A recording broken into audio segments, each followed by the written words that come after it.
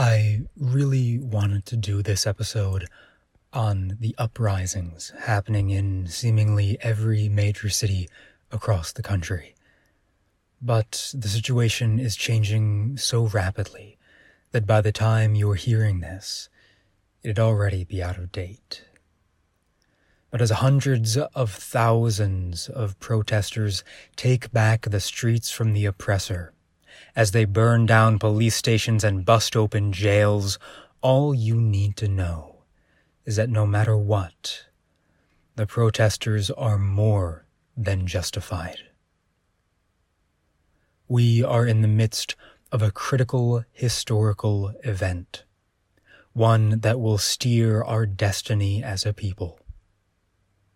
Now is the time to ask yourself, which side are you on? You are either with the people or you are against us. There is no middle ground in the pursuit of justice. If you're going to a protest, cover your eyes, mouth, and any scars or tattoos.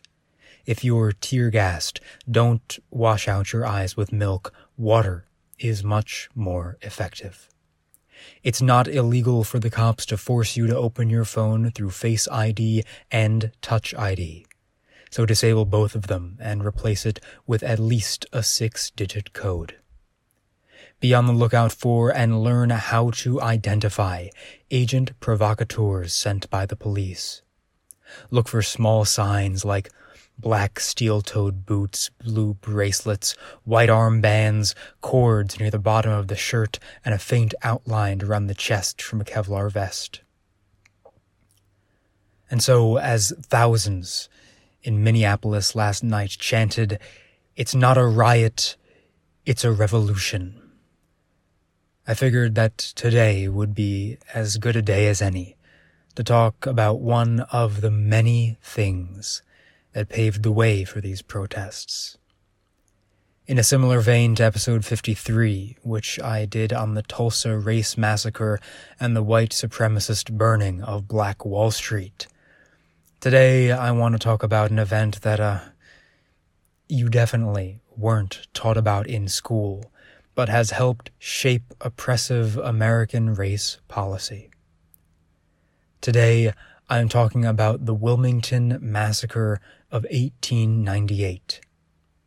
This is Hidden History, and you're listening to episode 74, Insurrection. Let's set the scene. The Civil War has just ended, and North Carolina has seen its fair share of damage. But still, the title of largest and most prosperous city in the state falls on Wilmington, North Carolina. From across the state, formerly enslaved persons relocate to Wilmington, and eventually the city becomes majority black, 55% to be exact. It seemed to be the ideal of Reconstruction. There were black city aldermen, black judges, black superintendents, black mailmen. In the entire city, only one restaurant was owned by a white man. And out of 22 barbershops, 20 were black-owned. Wilmington was home to the only black-owned daily newspaper in the country.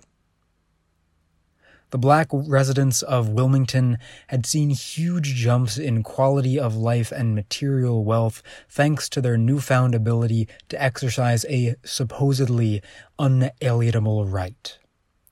But any threat to the primacy of the white American was a threat to the ability of the white American to exploit and to oppress. During Reconstruction, former Confederates were banned from holding public office for a set period, which meant that control of southern cities and states went largely to Republicans. The Democrats, ironically enraged that they had been denied the right of political participation, began to form paramilitary groups throughout the South, the most famous, of course, being the KKK, founded by former Confederate General Nathan Bedford Forrest, a bust of whom is proudly displayed in the Tennessee State House. Then, in 1870, the federal government passes the Enforcement Act, which was meant to directly combat the rise of the Klan. Of course, in for a penny, in for a pound, the Democrats found a sneaky way around what is also referred to as the first Ku Klux Klan Act. They simply decided that they wouldn't limit themselves to just the Klan. More paramilitary groups began sprouting up like weeds, but the one that's most relevant to this story is the Red Shirts, a white supremacist group that was founded in Mississippi in 1875 and spread to the Carolinas soon after. The years began to roll by, and Democrats in the state capitol slowly strip away the reforms of Reconstruction, banning interracial relationships, mandating school segregation, stripping away voting rights. But then, from 1892 to 1896, the United States plummets into a depression as a result of the somewhat misleadingly named Panic of 1893. With this, poor white cotton farmers who had been victimized by capitalism formed an interracial coalition with black Carolinians. They ran on a fusion ticket with policies for free public education and equal voting rights for all. And wouldn't you know it, but in the state elections of 1894 and 1896, that fusion ticket won every single statewide office, and also assumed control of the city of Wilmington. Almost immediately, they began introducing economic reforms, lower interest rates, stricter regulations on banks and railroads, and all sorts of legislation that the city desperately needed.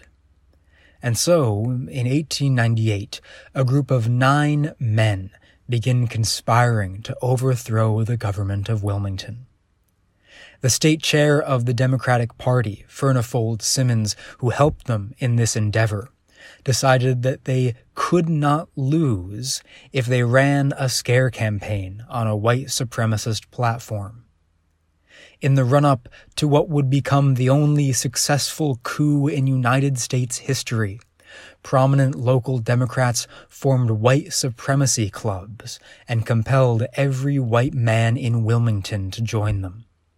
If they refused, then they were banished from the city and told that there was more than enough rope for them too.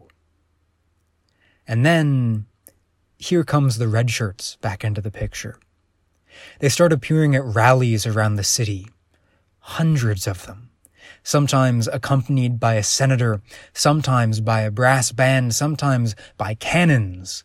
But all of these instances served one purpose: intimidation. Meanwhile, that secret group of 9 men, fittingly called the Secret Nine, had expanded, and they wrote their first document. They called it the White Declaration of Independence, as if the original thing wasn't white enough. Here are the 8 demands that they made in it. Understandably, I've changed some of the vocabulary. Number 1, that the time has come for the intelligent citizens of this community owning 95% of the property and paying taxes in proportion to end the rule by African Americans. 2, that we will not tolerate the action of unscrupulous white men in affiliating with the African Americans so that by means of their vote they can dominate the intelligent and thrifty element in the community, thus causing business to stagnate and progress to be out of the question. Number 3, that the African American has demonstrated by antagonizing our interests in every way, and especially by his ballot, that he is incapable of realizing that his interests are and should be identical with those of the community. Number 4, that the progressive element in any community is the white population, and that the giving of nearly all the employment to African American laborers has been against the best interests of this county and city, and is sufficient reason why the city of Wilmington, with its natural advantages, has not become a city of at least 50,000 inhabitants. Number 5. That we propose in the future to give white men a large part of the employment heretofore given to African Americans, because we realize that white families cannot thrive here unless there are more opportunities for employment of the different members of their families.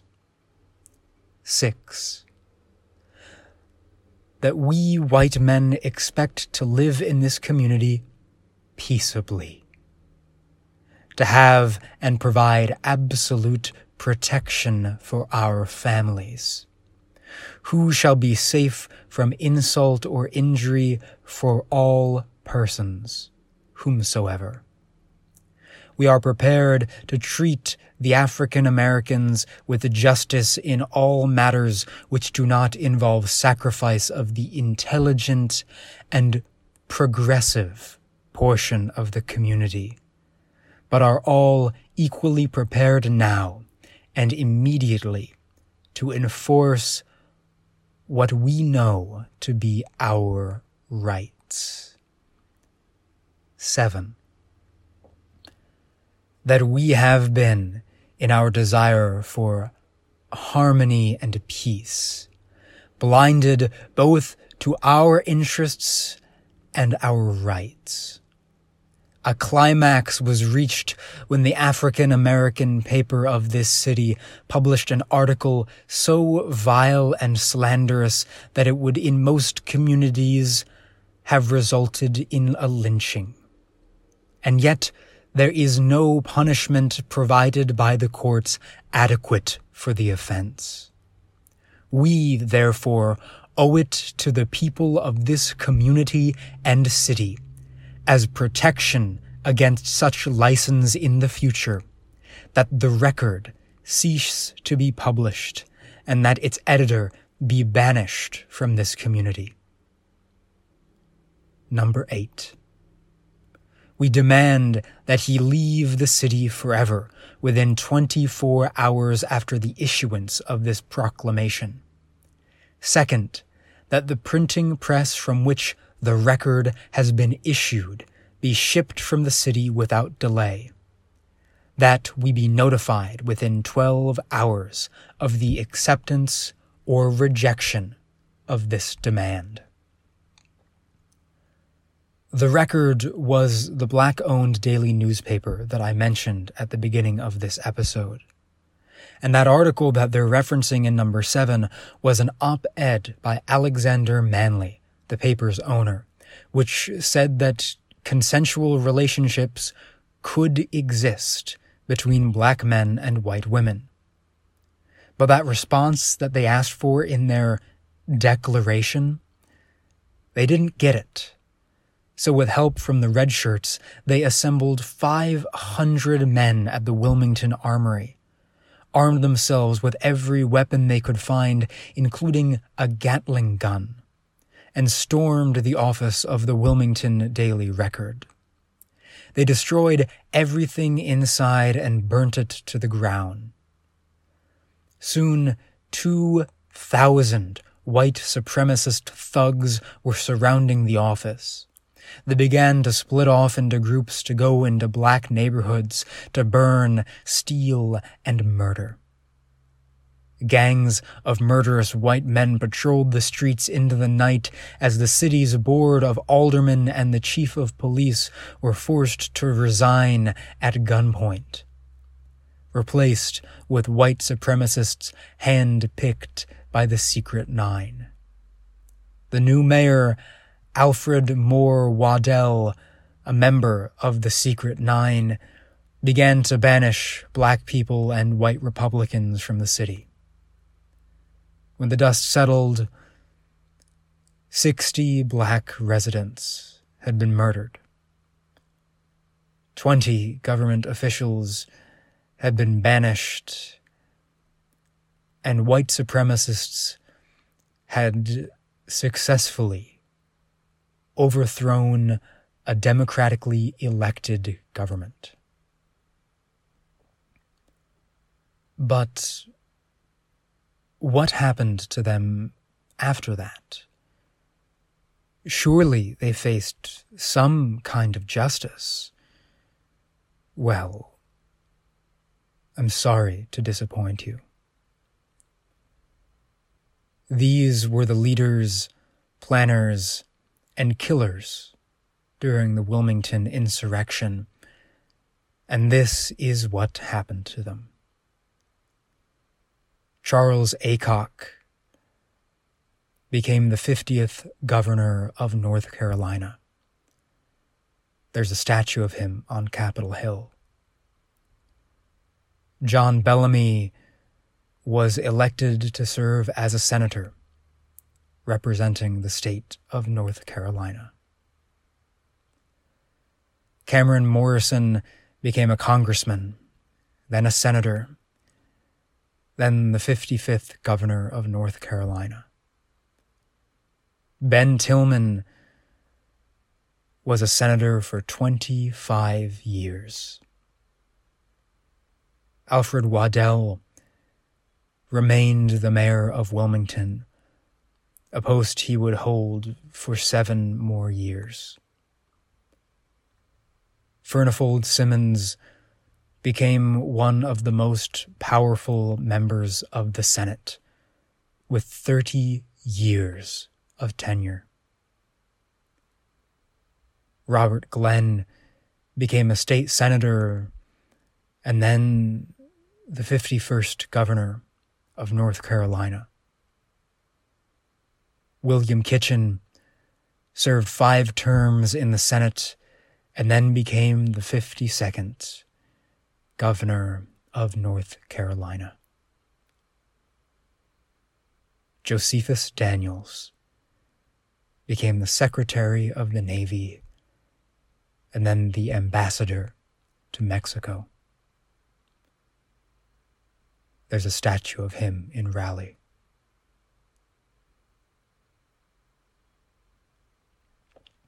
No justice, no peace.